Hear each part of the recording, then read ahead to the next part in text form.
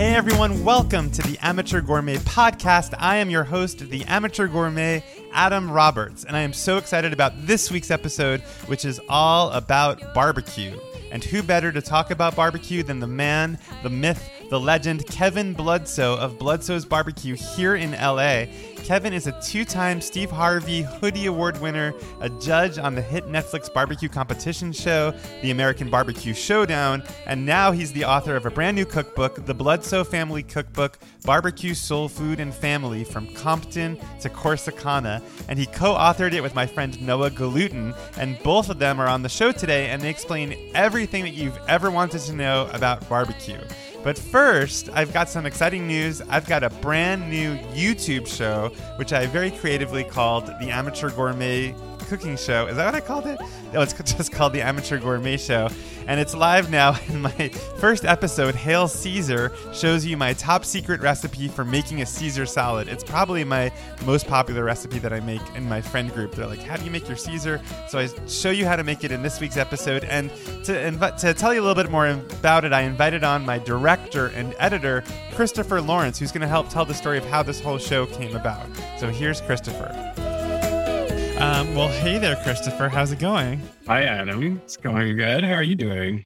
I'm doing good. Well, I am so excited that our video series launched this week. Has your life changed dramatically since our YouTube show dropped? I mean, the people stopping me in the street, it's just non-stop. Well, I thought it would be fun to talk to you about this because, you know, I'm going to promote this in my podcast, but it feels more natural just to talk to you about how we came up with this and what the process was. So I'll tell the story from my perspective and maybe you can jump in, but I knew that I wanted to make some kind of web show for YouTube where I did some cooking, but I don't have any skills as a, videographer. I don't have any skills as an editor or a director. So I did a call on my Instagram stories where I was like, if anybody wants to help me with this, I would love that. And then nobody responded until I noticed there was a response in my where messages go where they don't show up right away. You have to find them. Well, so I found your response in there, and maybe you can take it from here. Yeah. So my husband's sister, so my sister-in-law actually follows you, and she has great taste. I really like her. Such wonderful taste. Call out to the picky girl. So she said she connected me. She sent me the post, and I didn't take a screenshot of it. And I was like, that's a good idea. I'll do this when I have time. And then, of course, the story went away. And so I had to reach back out to her. I was like, who is this person? What's the deal here? And she had been following you for years, apparently. And so she suggested that I reach out. And, the rest was history. We met up and it all seemed to align. Yeah. Well, we met at Dinosaur Coffee, which is my favorite coffee shop, and we sat outside and we kind of talked about our vision for the show. Because, as simple as it is to do a cooking show or the idea of a cooking show, there's lots of ways you can go. You can do a really flashy one. You can do a really polished one, with big lights on a big set. But I think we both agreed that scrappier and rough around the edges was both of our aesthetics and easier for us to do on some level. It definitely easier for us to do. And it was kind of, a learning curve for both of us, but it kind of allowed us to get creative and have fun with it versus making it this very buttoned up and super polished. It allowed us both to kind of show our individuality and creativity and keep it fun and, engaging, hopefully. And it also allowed you plenty of opportunities to poke fun at the host in the edit room. I feel like half of my job is making fun of Adam.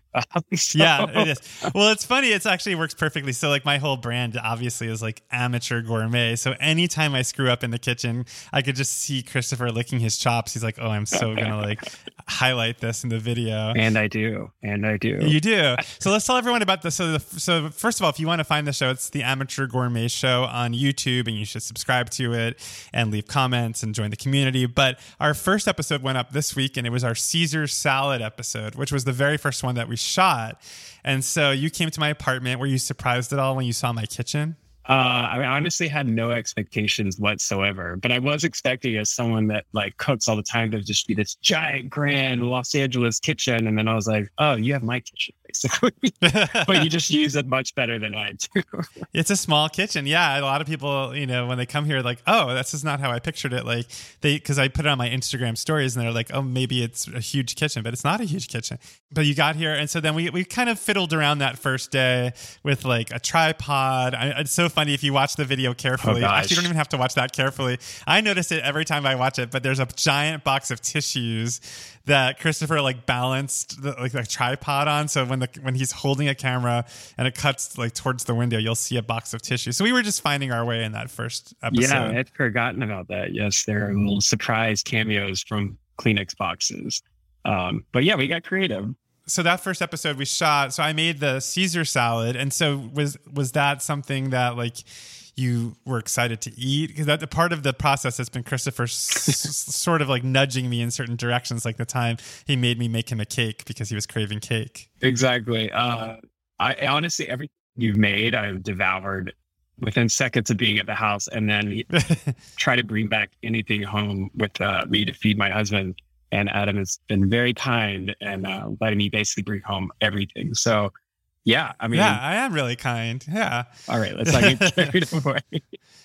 No, it's actually nice because I've been trying to lose weight from the pandemic. So when I make a giant cake, it's like, here, take it. Yeah, you can eat it. He's just fattening us up. Thank you. Yeah, exactly. But in terms of like your relationship to cooking and food, like, do you feel like being in the kitchen with me, like, that you yourself, or I mean, I don't want to toot my own horn, but are you learning yourself as this goes along, or is it more just about the fun of being in the kitchen with the amateur gourmet? Yeah, no, I'm definitely learning like tips here and there. So I actually do love to cook. I just usually follow more recipes, or I'll get, those boxes that come in the mail where you didn't have to prep everything to make it.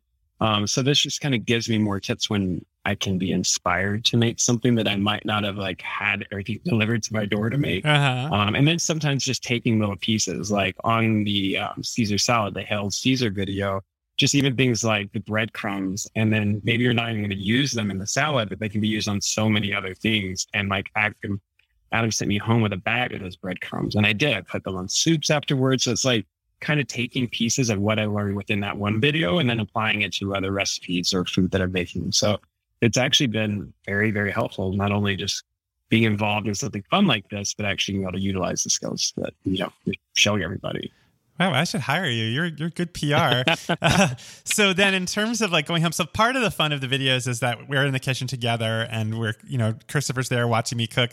But then a really fun part for me is then Christopher goes home into his like laboratory and puts together these videos, but it's not just you're not just like cutting it together. You're adding things to it, most notably like video clips, like little cartoons, little sound bites, like little animations. So, I mean, how do you even start that process? Like what is your process? Yeah. So, I would love to take all the credit on my own, but basically what I do is I do a very rough cut of the video. So usually we have like 3 cameras going on at different angles. I do a rough cut of the video just to kind of tighten it up a little bit, but our video that might be 15 minutes, the full video is like an hour and a half. So obviously, I mean, we all love you, Adam, but an hour and a half is a lot of Adam. So I cut that down. People can watch an hour of me. I cut that down and then I give it to my husband, who is very creative, especially coming up with content that are video clips, a lot on musicals. Adam is a very big musical and Broadway fan. And while I like that stuff, I'm not versed in it as much as Adam, or definitely my husband is. So he actually will go into this program where I give him the video and then timestamp and give me links to different videos and things that he's suggesting that I put in as the clip. And then I go in and kind of do all my editing, add my own stuff on top of that. And then we just do draft by draft by draft, trying to cut to make it tighter. And keep you guys engaged the entire time. I had no idea that was your process. I thought you were the one finding all these video clips. So Matt, your husband... Matt, I would give Matt 75% of it and probably me 25. And then I'm more of like the pop-ups and the sounds and all those things that are happening throughout. But he's coming up with a lot of the video clips specifically. Mm-hmm. And so we work, side by side and just go back and forth. And then usually by draft 5, I'm like, hey, Adam, here's draft air quotes 1 for you. Let me know what you think. And it's so fun because, Craig, my husband, says that you and I guess Matt like share such a similar sensibility to me because when he watches these, he's like, oh my God, this is so your sense of humor, like especially like the musical stuff. And it's like, I had nothing to do with choosing any of that. It feels like I helped write them, but all I did was just, basically I'm the star power. I'm an on-air talent. Yeah. I'm like the Ina Garten of the show. And so it's just so cool to get to steal the credit for all the hard work that you guys are doing. And I'm her husband, what's his name? I forget his name. Oh, Jeffrey. Yeah. I'm Jeffrey. We're the Jeffreys. Yeah. Okay. Yeah. You're the Jeffrey. Well, is this the first time you and your husband have ever collaborated together? No, we've done some other things together actually over the last couple of years, more specifically during COVID. But we actually like incorporated this last year and became our own business to do stuff on the side. And so this is kind of like the first, like I would say, like series that we're doing together, where it's not just these one-off little projects. So yeah, you're first. Oh my gosh. Wow. And so we should get people excited about our upcoming videos. So, not to spoil anything, but our next video was video number 2. And I will say, as they go along, I feel like we got a little better. Like I got more comfortable on camera. I feel like you got more comfortable like shooting the stuff. So, it's like we're just getting started here. I mean, this is just the beginning. But the next one that's coming out is next Monday is going to be my Ribolita recipe, which you guys creatively titled Adam's Rib Olita, which is very fun. Yeah, and that's a soup. We love a pun. I love a pun too. And so that one has, it's a soup that has like cabbage and kale. It's kind of healthy, but it's really delicious. And you guys did some crazy things in that one that I think are so funny. I'm just going to spoil it, but you guys did. I won't spoil it, but Winston, my dog, makes an appearance. And let's just say you guys did something combining him in musical theater that blew my mind. Well, yeah, there's the next video is, I think it's pretty humorous. And like you said, we keep getting better and getting more comfortable as we make these. So yeah, they continue to spark some creativity on all sides. And the next one after that was what I know that we have the cake one. We have a yellow cake with chocolate frosting. That was really fun to make. And that cake was very fun to eat at the same time. But by the end of it, I was trying to get it out of my house because it was a whole cake that Adam sent me home. Well, that's the thing is like as a cook or like as somebody who like writes about food, you quickly learn that you need to get these things out of your house as quickly as possible or you will eat all of them. And so as a final question, are there any things that you'd like me to make in future videos that you haven't yet articulated to me? So yes, but not necessarily a specific dish. I think it's more like I would like to have some like Thai inspiration in some food because that's some of my favorite food is Thai.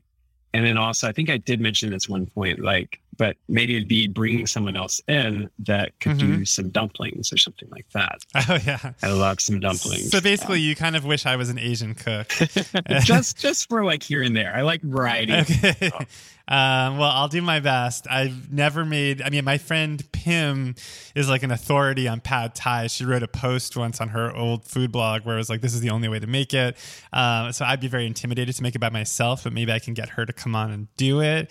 And then as far as dumplings, I've made them before with a friend, but again, maybe that was another good one for me to have somebody come on and help me with. Do you think we could have 2 people in the kitchen? Would that be too much? No, we could make it work. I feel like we're getting the hang of it now. So I think that having some guests in the kitchen would be great, and add a little variety. Well, today's episode is with Noah Galuten and Kevin Bloodsoe, who just wrote a book about smoking or barbecue based on Bloodsoe's barbecue. Have you ever gone to Bloodsoe's on La Brea? It's amazing. I have not. But it's like all about how to barbecue food at home. So like maybe like we can like get them to come over into my backyard and like do some smoking with us. Love that. As someone from the South, I am definitely a big barbecue fan. So I would not be mad if that happened. All right, Christopher. Well, you've been a good sport. I've forced you on here, but you seem very natural. Maybe you should be in front of the camera. Let's not get carried away. Okay. All right. Well, thanks a lot. I'll see you on Sunday. All right. Have a good one. Take care. Bye. So once again, if you want to watch my YouTube show, go onto YouTube and type in The Amateur Gourmet Show. It should pop up. Look for my first episode, Hail Caesar, and be sure to like and subscribe. I know that's a cliche, but it would mean a lot to me if you did. All right, now for the main event, the reason that you're probably here, my interview with Kevin Bloodsoe and Noah Galuten.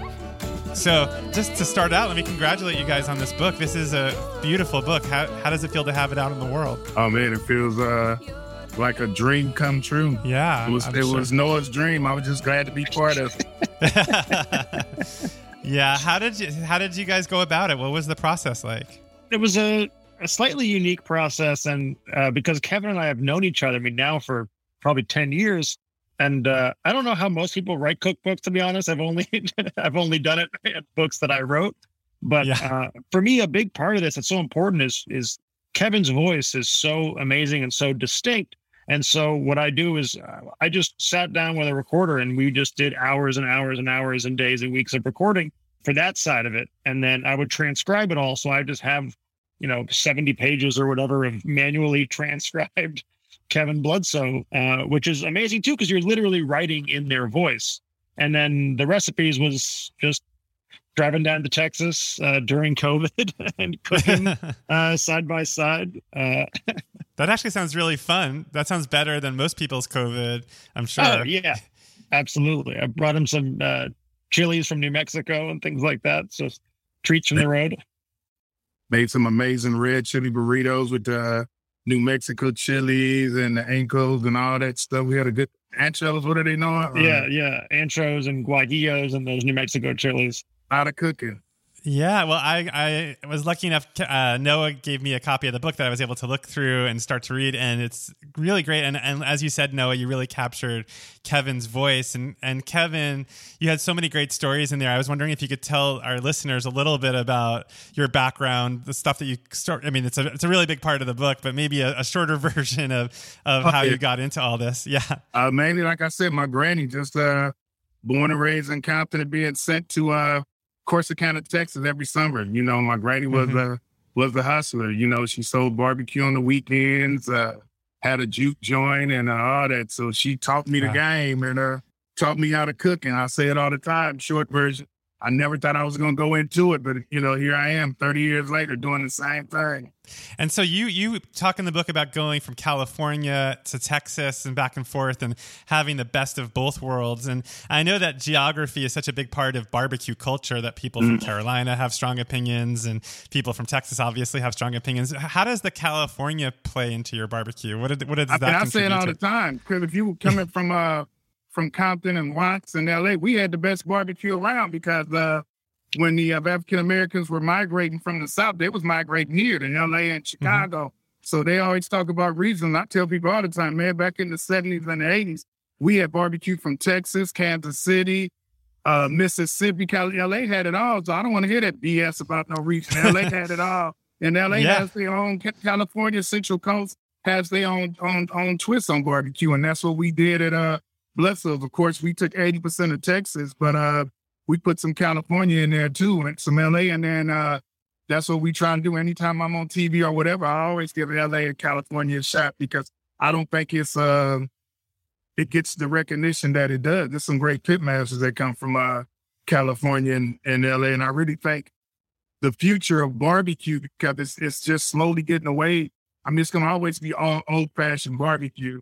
But barbecue is so wide, grilling is barbecue and Santa Maria style, and there's so many different ways. So I'm not with that old school, it's got to be from here, it's got to be from there. Like I always tell Noah, you can do barbecue any way you want to do it, just don't do bad barbecue. All right. Well, I'm glad you said that. It makes me feel better about, being from Florida. Florida's horrible. I fully agree. So, okay, as a starting point for me, I'd never barbecued in my entire life. I mean, I've eaten it. I've loved it. I'm a huge Bloodsoe's fan. I come there all the time. And so reading your book, I'm inspired. I don't think I'm going to buy a smoker right out of the gate, but you talk a bit in the book about using a grill. So I was wondering if you could talk for the home cook who's never barbecued before. How can we use your book to start the process and learn how to do it? I mean, I feel like me and Noah, this is what we talked about when he first arrived and we first started work. We wanted to make a book, because some people want to make you feel like barbecue is like goddamn algebra or something. And it's not. The easiest thing you can do is learn your pit. Learn whatever pit you're working on. Learn to control it and the wood and the smoke, and you cook it. It's just like an oven. You had to learn how to cook in the oven. Once you learn that pit, then you can start doing recipes. And that's what we say in the book. Learn your pit and you can start making some amazing barbecue, and don't get intimidated by it. You outside cooking. It's fun. It's a beautiful day. Friends coming over. Don't take, can we cuss on this show? Yeah. Do whatever you want. Don't take that shit so serious. It's a party. Barbecue is always fun, especially now coming off this damn pandemic. People are happy to be outside and they're over your house to eat and have a good time. They better not be judging your food. One of the best racks of ribs I ever had was actually, we cooked it on a Weber grill during the shoot for the cookbook down at, it wasn't in Compton, I forget where the house was. Nikki's house. Yeah. And doing it, still using wood chunks and using charcoal, but on a Weber grill, and you push all the wood to one side, which you're talking about in the books, you still get that indirect smoke and you cover it. So you got all the heat on one side of the Weber in a rack of ribs. So instead of, the 3-4 hours it takes to smoke a rack of ribs on a pit, you can do it on a grill, still getting indirect smoke flavor. But it was like, 90 minutes, something like that for a rack of ribs. And it was incredible. We did that for people who don't have, like Noah say, people on the East Coast who just got balconies and stuff like that. So, we got recipes in there that they can do on a small Weber and all that, and that was the whole thing about the book. We got more in-depth recipes, but then we still got starter recipes for the people, like I call them the freshmen just starting off. But if they read it and understand it, they can start making some great barbecue real soon. But there's also like pancakes and stuff too. Oh yeah. There's way more than barbecue in there too. If you wanted to learn how to make incredible soul food or incredible, Kevin has his twists on curried oxtails and smothered chicken and stuff like that. That is unbelievable. So Noah, you met Kevin when did your relationship start as working together? I was a fan first, and I grew up in Santa Monica. So when you're, over there, you're raised to believe that barbecued chicken is a piece of grilled chicken breast with barbecue sauce poured on it afterward. And eventually I went to Compton and tried Bloodsoes, and it totally blew my mind. And then the time we really hung out was I interviewed him for LA Weekly. If you go back, Google it, you can find my original 2-part interview with Kevin for LA Weekly. God, I don't know how long ago that was. Probably 10 years ago, something like that. Back when LA Weekly still existed, right? I think they still pay $40 an article. Oh, great.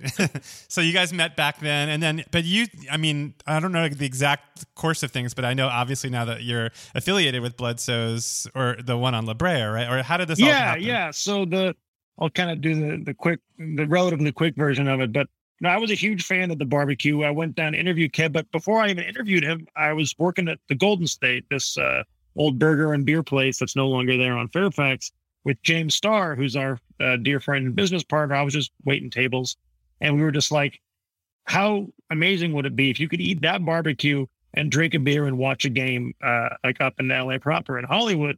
And we were like, that'd be so cool. And I interviewed Kev, and he kind of talked about wanting to partner up with somebody. So we just went, let's try to figure something out. So James started pestering Kev, trying to get him to talk to us. And Kev had people all over going after him, trying to get him to partner with them.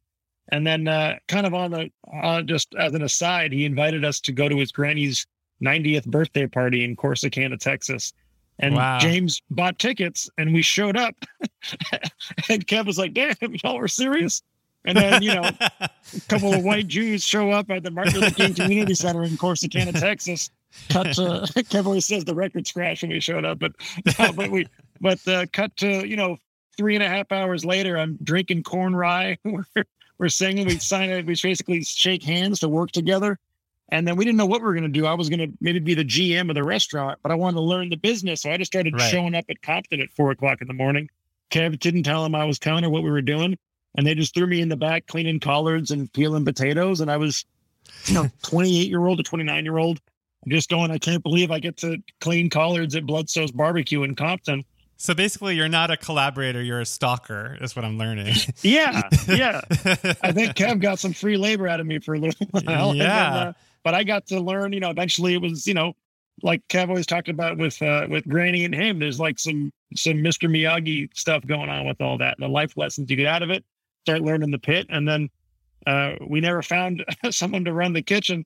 So they told me to do it. And I definitely learned on the job a bit, but I had a great teacher, and it was kind of a hit from day one. So we had a line out the door. And I remember, speaking of no longer existing publications, LA Grub Street called it the foodie wet dream of the century when it all came together. And then we're worked together on that, and then helped with other restaurants, and then we ended up opening a Blood Saves in Australia together, and all that stuff. It's been a crazy journey, and now the book. So Kevin, in terms of when Noah came to you and wanted to open this on La Brea or open this franchise, what did you know that you'd have to teach him, or how did you impart your wisdom to Noah so that he'd be able to run the kitchen? I mean, it's not even about what I had to teach him. Like, I trained everybody the same way. I just want to see their heart. When I told him to come down to Bledsoe, like he said, I didn't even tell the staff. And I said right then, if he goes home on that day, then I'm not messing with him or James. But Noah stayed right there and talked. Felix barely speaks English. He's in the middle of Compton at 4 a.m, but Noah stayed right there. And I did that for 2 days. And after that, I was sold on him. So I know he knew, I knew he knew what it had, what it takes to do it, because it's a hard business. But that's when I see this white dude really want to learn. So I'm gonna mess with him, So I always remember I said, Kev, I'm ready for those 100-hour weeks. He said, 100 hours? What, are you working part-time? Well, it's funny, Noah, you mentioned being Jewish, and I was just looking through the book, and the common denominator, I think, is brisket, because my mom, and I'm sure your mom, Noah, would cook a brisket and dry it out to death so it tasted like my mom would put like brown sugar and like raisins and things. It's a braise basically, but actually my dad's side is the Jewish side. My mom's Italian, so we she taught me how to braise mussels, but but I guess like a brisket's a good starting point, because I just actually watched a Top Chef episode where they all had to smoke a brisket in Texas. That was the challenge. And so let's just start with brisket as like, what can you teach us at home about dealing with brisket? What do we shop for? How do we cook it? How do you check it? How do you make sure it's good? Where do you start? I mean, you start with a fatty brisket first of all, because especially if it's your first brisket, you want that fat on there. You want that fat cap. Stop looking at all them damn competition shows and all that. Master, because you're not going to cook a competition brisket perfect at the same time. You're going to dry it. It's going to be so damn dry. You got to dip it, take a shower with it to get it moist. You don't want that. Get the fattiest brisket that you have and learn how to do from that. And take your time. If you're going to cook it for 15 hours, it's a process. I tell people all the time, you have to cook a brisket, especially if you're just starting, is you have to have an indirect heat on it. You can do it on a Weber with the charcoal inside, but you have to get it I try to make it as easy and as fun as possible. You want to have that indirect, get a little cheap Oklahoma Joe's from Home Depot, for $150 and start on that and once you learn how to control your fire, you can cook an incredible brisket. As long as you can keep that fire at 240 consistently, you can cook an incredible brisket. Then it might not be the flavor that you wanted at first, but that comes with time. But just learning how to cook. I know people who have listened to what I said or what we said and cook the perfect brisket at first. Or you're thinking, I might need a little bit more seasoning, but you cook a perfect, moist, juicy brisket. It's not as hard as they want to, that a lot. And I'm not knocking people, but whatever. But I just know it's like anything else. Please learn your bit, learn how to control the temperature, especially when they're indirect. So you can just open up, no one add wood, no one add charcoal, and keep that temperature at 250. I guarantee you, 15-pound brisket your first time, you can hit a home run. Really? Okay. That makes sense. So it sounds like the idea of braising, which, the Jewish version, and the idea of smoking, it's all about low and slow. It's like you want to get that fat to slowly render, and you want the tendons and everything to sort of slowly melt so that it's, But so is there a point, though, at which you can like over render it? Yeah, you can dry that damn thing out easy. And that's what I'm saying. That comes with time. But if you have a 15-hour brisket, and you cook it at 240, 250, or a 12-pound brisket, you cook at 240, 250. and you keep it has to be a consistent temperature. If you start jumping up too high, you're going to dry it out. And then if you take it too low, you're never going to get it complete and it's going to dry out. It has to be a consistent temperature. And I stress that in the book, Adam. It has to be you have to learn that pit. If I sent you a pit today and Noah, me and him just came home and had a drink with you and said, no, you smoking that brisket. And all we did was just help you. No, put one more charcoal in there. No, keep it at 250. I guarantee you'll pull up, from what it sounds like, the best brisket your family ever had. Yeah, that's pretty easy because my mom doesn't cook. But also, just in case, if you do overcook it and it's starting to fall apart on you, you don't have to throw it away. You can chop that up, put some Bloodsoes barbecue sauce on it, and make a sandwich out of it. Yeah, that's a good point.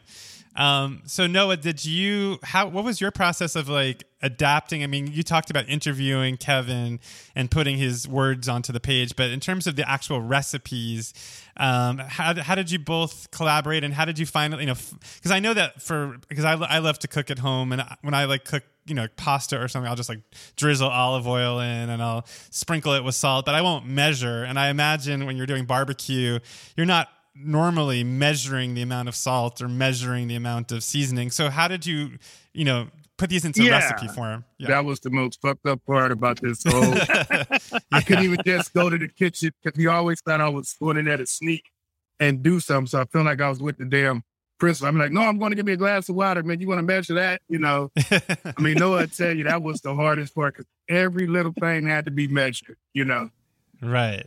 But with that being said, obviously a pot of beans or something like that is different measurement wise than a brisket, because a brisket's going to have some different sizes and weight variables. So that, we try to explain the feel on it a little bit, what you're looking for. You can see a picture of what kind of coverage you're looking at on your rub on the brisket. And, the truth is it's, as long as you're using the right ratio of salt and pepper, it's tough to overdo your brisket. If it's a nice, like a 15-pound brisket with a huge fat cap, it's hard to oversalt that thing. I mean, you can, but it's hard. But then on the other stuff, Kevin cooks so much amazing food by feel. And so a lot of it was that learning kind of how to do it together. So we would talk through the full dish first, so I'd know kind of what we were working with. And then we would, every time he was going to put something in, I would kind of do the reverse measurement trick. We go, okay, here, I'd give him 2 cups of an ingredient, and he'd cook by feel, and I'd measure what was left. Oh, that's really smart. That's like a SAT problem or something. Yeah. And that works really well. And then you keep checking it. But eventually by the end, he had measurements in his head. He's like, that's going to be 3/4 cup of chicken bouillon powder, 2 heaping tablespoons of cayenne. Oh, but right. Okay. I'll tell you, I feel like in a certain degree, despite all the restaurant stuff we've done, I think one of my favorite achievements of this whole process working with Kev was that when we were shooting the cookbook, we were doing the recipes for the photo shoot, I would give a recipe to a cook at Bloodsoes. Shout out to Paula, who's amazing. Oh my God, Paula's amazing. And she had never cooked the dish before, had never talked to us about how to do it. I gave her the recipe. She cooked it, brought it out to Kevin. I didn't even taste it. And he said it tastes like he made it. And that to me that's like the dream if you're writing a cookbook, is for it to work that well. Paula cooked. I didn't cook not one thing at our event Saturday. Paula made the lamb rub. Paula made the fish batter. Paula made the curry for the oxtails. She smoked oxtail and braised them, and everything was a hit. And she did. And if I said something, Carl, it's so and so. She said it's from the recipe from the book, and then I would taste it, and it was perfect. I mean, and like I said, I still haven't read the book yet, if you can believe that. Because it's still so emotional to me when I open it up. But then the other day, just to be at that event and it took me a minute to keep realizing everything was cooked out of the book. And when people were saying, damn man, y'all need to sell that fish fry, I'd be like, it's in the book, do it yourself, and that's when that me and Noah, and that was, I had the recipes and all that, but Noah was the stickler on getting the right amounts and all that, man. And now seeing it and understand it and know that we make one of the easiest to understand. I mean, the compliments we are getting from so many people is like, damn, man, it's like talking to you. It's like you in my kitchen talking to me. The recipe is so easy. And that's what and sometimes, we'll go back and forth. Remember about some of that. I'll be like, no, I want that. I just want it to be easy for them, And we say in the book, some of them are a little more deeper, but, like making gravy. A lot of people, I don't want to be sexist in them, but, a lot of women love to make gravy and don't know how to make it. And we taught them how to make it, the easy way, and taught them how to enhance it. I say everybody, but you know what I mean? We're still in this world, still the majority of people in the kitchen are women. And I'm not trying to be, we know it's a lot of men that cook and it's equal. It was equal in my household, but a lot of them are intimidated about cooking certain things. And we try to make it, we don't want this cookbook to just be for men. We wanted this cookbook to be for everybody. That's a good point, because it's funny how sometimes like a gender, people think of barbecue and grilling as like a man's thing where and it's everybody. There's so many women that work the grill and all that. So I wanted to make it as easy as possible for them. Because like I say, even though the chef is a man-dominated world, which is slowly changing, restaurant chef, still the chef in the house 9 out of 10 times is mom. So, and you got to make it easy for her. I was going to ask you mentioned that you haven't read the book because it's so emotional for you. And I just got my hands on it, so I haven't been able to read all of it, but I really enjoyed the parts at the beginning that you talk about your mother and your parents, but your mom, I think, was a Black Panther, or she was Black. She always think they coming to get her. So the post FBI, so she always say Black Panther sympathizer. Sympathizer. Okay, got it. My dad was at LA, so we all was together on Easter, and we sat and talked about the book, and that's what they got to talking about, because my dad was at LAPD, so they got to talking about the SLA thing, and my dad was when they when the FBI and LAPD had him up on 54 when they shot up the house and all that, and my mother and they got to arguing about that because my dad was a cop on the scene, and he was like, that goddamn Gene probably calling, giving them heads up and shit, But they was arguing about that. My mother said, I've never said nothing, ain't nothing on this or that. So that was just funny. There's a great story in there that you tell about a white woman who lived in Compton, who was Miss Lee. Miss Lee, who's racist and would be racist when she got drunk, and that your mom would tell you, don't take the bait, don't deal with her. And then the next morning, can you tell that story? She thought my mother, Miss Lee, and I don't really want to call her a race. She was a drunk. When she gets drunk, she was some racist. But it's one thing my mother taught me early, and my granny taught, was tolerance. And I'm not kissing nobody's ass. Couldn't hardly nobody see me head up on them Compton streets fighting. But my mother taught me tolerance and understanding, and that it's a difference between ignorance and racism. Now she's ignorant and she got racist views, but when she gets drunk, her ignorance comes out before racism comes out. You understand what I'm saying? I always not to get off that story, but I remember people, Black people, we didn't like Archie Bunker. And my father used to say, why you always say that people show Black people in the wrong way on TV? Archie Bunker is the ignorantest white man in the world. You know what I mean? Archie Bunker was something that when you started watching it from that angle and you realized it was hilarious. So then the same thing with Miss Lee. I guarantee if she gets drunk and I'm outside on Friday night or something, I'm getting called the N-word. But then the next morning, she's sitting out there feeling bad as hell, hungover, drinking damn Bloody Marys to get sober, and got one little trash can out there. And I said, I'm going to make me $20. Hey, Kevin, can you come up here and take my trash can out here? I'll take it out. One trash, and this is like $74, $75. So you giving a little 10-year-old boy $20 for taking out your trash. And that wasn't nothing but guilt money, And so I would come back with, my mother said, boy, give me $10 of that guilt money, always. But it was a lesson. And then, like I said, her later years, who took care of her? My mother took care of her. My mother took care of Miss Lee basically until she passed away. And she had kids and stuff. She didn't trust nobody but my mother. You know what I'm saying? So that's a really beautiful story. That's like a surprising. You don't expect to read stuff like that in a cookbook, but that's what makes the book so great. Is that it's not just recipes; it's personal too. That's what we wanted to do. We wanted, I didn't know nothing about writing a cookbook, and no But that was Noah, he wanted the stories. Because we always, whether we're out of town, we sit back and we have drinks. And Noah tells stories and I tell stories, but they just thought my stories were remarkable. And a couple of times I think they thought I was BSing, so I would call somebody. I'd be like, hey, I'm going to call my auntie, I'm up and let them tell the story. They would tell the exact same story. And it just amazed Noah and James. And, that's how it came apart. But that's what we wanted. We tried to do, even from the cover to everything, we tried to do something different with a cookbook, Mm-hmm. You did. Yeah, for sure. I mean, I guess the question I would have is like, how do you think all these experiences lent themselves to your food? Like, as weird a question as that is, it's like people say you cook from the heart, you cook from the soul.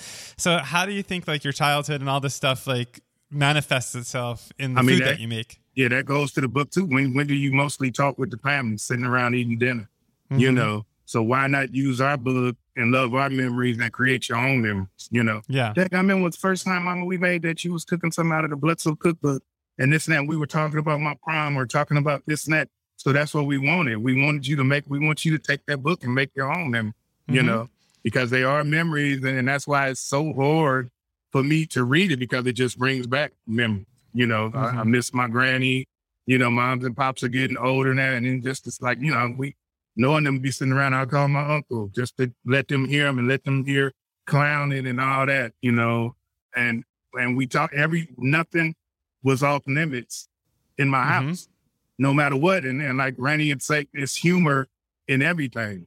And that's where we've gotten wrong there. Like somebody had posted a picture like, damn, we could accept more right after civil rights and in the 70s of just people laughing. It's funny things about Black people. It's funny things about whites. It's funny things about gays. It's funny things about everybody. But now nobody wants to fucking laugh at themselves. Mm-hmm. And I always say, you can tell any kind of joke to me as long as it's coming from the heart and you trying to get a laugh. Now, if you're a hateful ass person and you stand, that's the difference. Yeah. You understand? But we let the hateful people win because now can't nobody crack jokes about that. Right. And like I said, I can, on my way to my sister's funeral, and that's what my ex-wife said, your family is crazy. We're in there cracking jokes. Hardest day around. You understand what I mean? And that's what it came to play what she said. There's humor in everywhere, but, it just depends on where it's coming from. My granny used to always say, I don't like racist jokes. I don't like, remember I told you, I don't like no racist joke. I don't tell them. I don't think people should ever tell no racist jokes. I'm 87 years old and I don't tell them. So I'm only going to tell one. That's funny. So are there recipes in the book that, because Noah mentioned that there's non-barbecue recipes. I haven't gotten through the whole thing yet. So which of the recipes that aren't barbecue are the most personal to you, or the ones that are the most meaningful to you? Oh, the soul food, the smothered chicken, all of the soul food, my LA culture, the red chili burritos, the oxtail birria.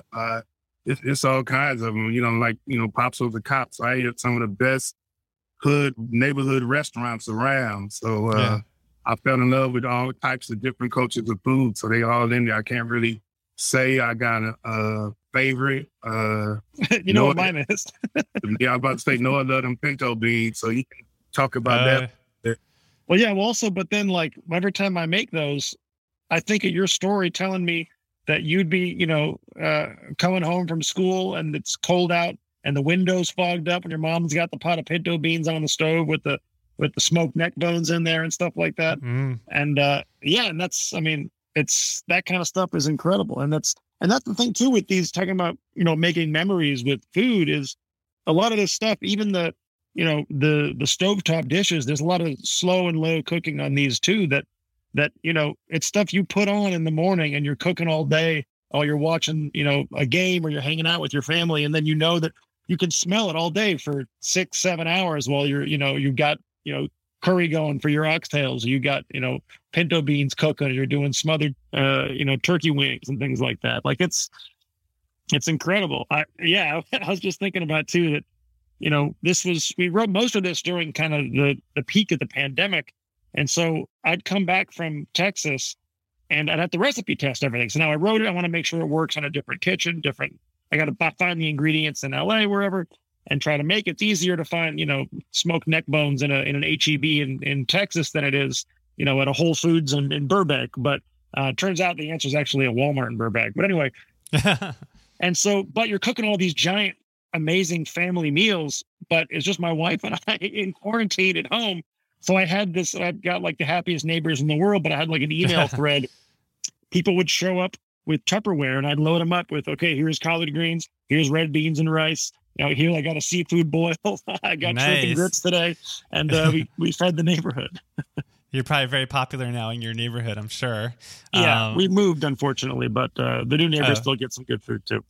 So in terms of like barbecue, when you guys go together, I mean, do you guys check out, or Kevin, do you go to the other barbecue places that pop up in LA and some new, like when you go to a barbecue place, what do you order to see if you think that they're any good? I'm such a weirdo. I mean, no, you remember what my favorite is at a barbecue restaurant? Sausage.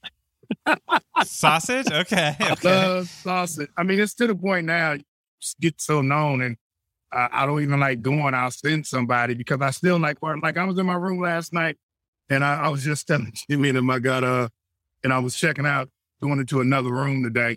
And I said, damn it, I was in the room last night late with some Hennessy and some JR barbecue in the bed and this barbecue sauce out on the sheets. And I'm walking out and the maid was coming in. I meant to pull, you know what I'm saying? But I'm still a barbecue fan. Like I said, I had JR's in Culver City last night. It was good. Sausage and ribs. I love the sausage. I still love good barbecue, and still I've had barbecue all over the world and I love all kind of different places. But still, as far as I barely eat our barbecue because you already know what it's supposed to taste like. Only time I'm tasting our barbecue, so I feel it don't look right, and I'm about to get somebody's ass about it. But I still like Woody. When I come to LA, I still like Woody's and Phillips barbecue. My son still has this picture. We had just had my brother's repast, and we had Bloodsell's barbecue cater the repast at the Compton House. And then later on, my son was taking me to the hotel because I had to catch a flight out the next morning. And I said, man, stop by Woody's. I want some Woody's, and he got to pitch me in line at Woody's. Here my dad is Bloodsell barbecue, this and that, but he still goes to Woody's barbecue to show love and all that. And I do, because that was my first, LA, real barbecue for LA back in the day. So, I always pay my respects for them. But if me and Noah together, of course, we try everything, but we could take one bite of something and then we don't feel it's right. But it's not on me to critique their business. I would never go online and talk about nobody's business. I know people that do that, especially, I have a huge following, and I won't say no names, but you know who I'm talking about. And this guy would always go and talk about people's barbecue, and I just thought that was messed up, And still people, I can say I'm somewhere eating or whatever, and I just say, go try it for yourself, Because everybody out here trying to do the right thing, everybody out here struggling. And I hate if you have, unless that restaurant did something to you. Mm-hmm. But if you go out there and you don't like their barbecue and go ahead, you got enough following with you and lose them customers. I think that's horrible. And I would never do that about anybody's barbecue. But as far as us talking and whatever, we get together or whatever, we talk about it. But, I wish everybody the best. And I'm going to say it again. If you're going to do barbecue, just don't do bad barbecue. But I just don't think, for some of it, I don't think it's our place to say nothing negative about nobody else's restaurant. To say it's fun going to even non-barbecue restaurants with Kev, especially in LA where people know him. I mean, I guess now with Netflix shows and stuff, people know Kev everywhere. But, we opened on La Brea near Moza, and we used to bring them barbecue and they'd come in all the time. So we go with Kev to Keith Spaca and Nancy comes out to say hi and all that stuff. Then at Smorgasburg on Sunday for our event, I mean, all the people coming up, I mean, Goat Mafia, because they're based out of Compton. They were so excited to meet Kev. People are bringing us taquitos from their spot and all this stuff from all their different places. And they were just so excited to get to share their food with Kevin. And I just get to be in the blast radius and enjoy it. Well, I'm curious in terms of all the different barbecue, we talked about geography and that not really mattering, but in terms of the variables that you have at your disposal when you're making barbecue, it seems like you have different kinds of smoke, you have different kinds of rubs, different kinds, you have wet, you have dry. So what are what are your thoughts, I guess, not to put one over the other, but why do you choose the methods that you choose, and what, why are they? I mean, it's the only really difference in the regions, Adam, is woods that you use. Okay. And that's where California, where we messed up at. I mean, I'm addicted to buying wood in Texas because it's so cheap. I mean, I got enough wood, and I don't even have a restaurant there, but I got enough wood to probably cook for 3 or 4 years, because I think like a cord of hickory out here is almost $1,000 in LA.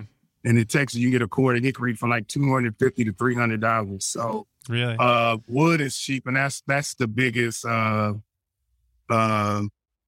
You're gonna cook what's mostly to your region. Texas, the oaks, Memphis, the hickories, Georgia, the peach woods, Carolina, the oaks and the hickory. So you're gonna cook what's your region. As far as wet and dry, I still don't understand what they say. A wet, there's no such thing as really a wet rub. They all are still dry. The wet is how you finish it. Are you gonna mop it and have sauce with it at the end? There's no wet. If you got something wet, that's a marinade. And most people aren't really putting a marinade on the rib or whatever. But wet is, are you gonna put sauce on it before it comes off? Which is mostly LA. Most LA restaurants have sauce on it. We stayed authentic Texas and put sauce on the side, which was a horrible problem. I ain't got no sauce on my barbecue, but now we got them because of us and TV and all that. Because like I said, when we opened Compton, we had good barbecue, but the timing was perfect. Food TV was just starting to get big, the barbecue shows and all that. By the time we opened up Hollywood, we was already there. So we was able to put sauce on the side, do it with the butcher paper, the way I was raised on doing it, But as far as I'm concerned, that's the main thing. Most of them are slow and low. Most of the restaurants, Carolina, some of them don't do ribs, some of them do whole hogs. I mean, my granny in Texas wouldn't even do chicken back in the day, But like I said, our chicken recipe is a recipe that we came up with, that we mixed what we do in Texas and what LA do with the Mexican street vendors with the polo, and we mixed that, and that's how we came up with how we do our chicken, and that's LA all day, So it's really just the smoke. It sounds so the wood is the main differentiation. And so in the cookbook, is it hickory? Is that what you recommend? No, we use different ones, but we use mostly ours is red oak, post oak, and pecan. That's mostly our blend. And is it possible if somebody's listening to this and they're in New York and they don't have an outdoor space? I mean, I've seen on some of these shows, like chefs, like in the kitchen will take like a hotel pan and like feed like a tube into it with like smoke. Is it possible? I guess I'm asking, to do barbecue indoors. I ain't gonna say it's possible. We ain't doing this because we made one. Like I said, we made it. I mean, you gotta have a bounty. Made it. That's why we put other stuff in the book. If you at least can't get a hibachi or one of those small Webers out there, there's some other recipes in the book. If you can't do nothing with none of those, we can't help. Okay. And Noah, did you test all these? You said you tested all these at home. Every single one. Yeah. Some of them took a few more tests than others, but for the most part, they all. The hardest ones were sometimes stuff that was just scaling it down. I mean, I don't think Kevin had ever cooked gumbo for less than 75 people before. Right. So trying to make one that feeds, 12 to 16 or whatever took some, and that's, trying to get, the right ratios on your roux and all that stuff. But yeah, we tested everything at my house. And and it was funny. Kev always told me, when I opened Bloodsoes, I was, you're working 20 hours a day, you're making so much barbecue. And I was done with it by the time I finished, running that kitchen. And Kev said, you'll see one day you're going to have fun in the backyard smoking something just for yourself for fun. And I said, I don't know. And then doing this book, I finally had to buy a smoker again. And, doing 2 chickens and a rack of ribs, 1 brisket instead of 60. You know what I mean? Yeah. So that sounds like more fun. Yeah. Yeah. You're just drinking a beer, sitting outside and enjoying the day. It's a nice thing. So as a final question for this part of the podcast, is there a recipe that either of you or both of you are most proud of, or the one that you would tell people to try first out of the book? Most proud of is tough, but because I'm kind of proud of all of them. They all took or like so the best work. starting point, maybe like the recipe where you would tell people, start here. This is the place to start. What would you say? We always say start on chicken. When you're learning how to barbecue, start on chicken because it's a cheaper cut of meat. It's a faster cut of meat. So it's, 2.5 hours on a chicken. If you're learning your pit and you're doing, a brisket or a pork shoulder and you're messing up, and you got a 14-hour window and an expensive cut of meat. If you're doing it with a chicken, you can learn it. You can really taste the difference on your woods and really get the nuance on it. So that's, we say in the book that you should start on chicken when you're learning the barbecue side. And then on the non-barbecue side, I'm in the bag for the pinto beans, but also Kevin's collard greens are legendary. And if it's raining on that day, rinse the chicken off and fry it. We got a excellent fried chicken recipe in there too. Wow. And it's nice and quick and easy, and it's real good. I love that Kevin really wanted to make sure that, you see all these recipes now for fried chicken that it was amazing, but it takes like 3 days.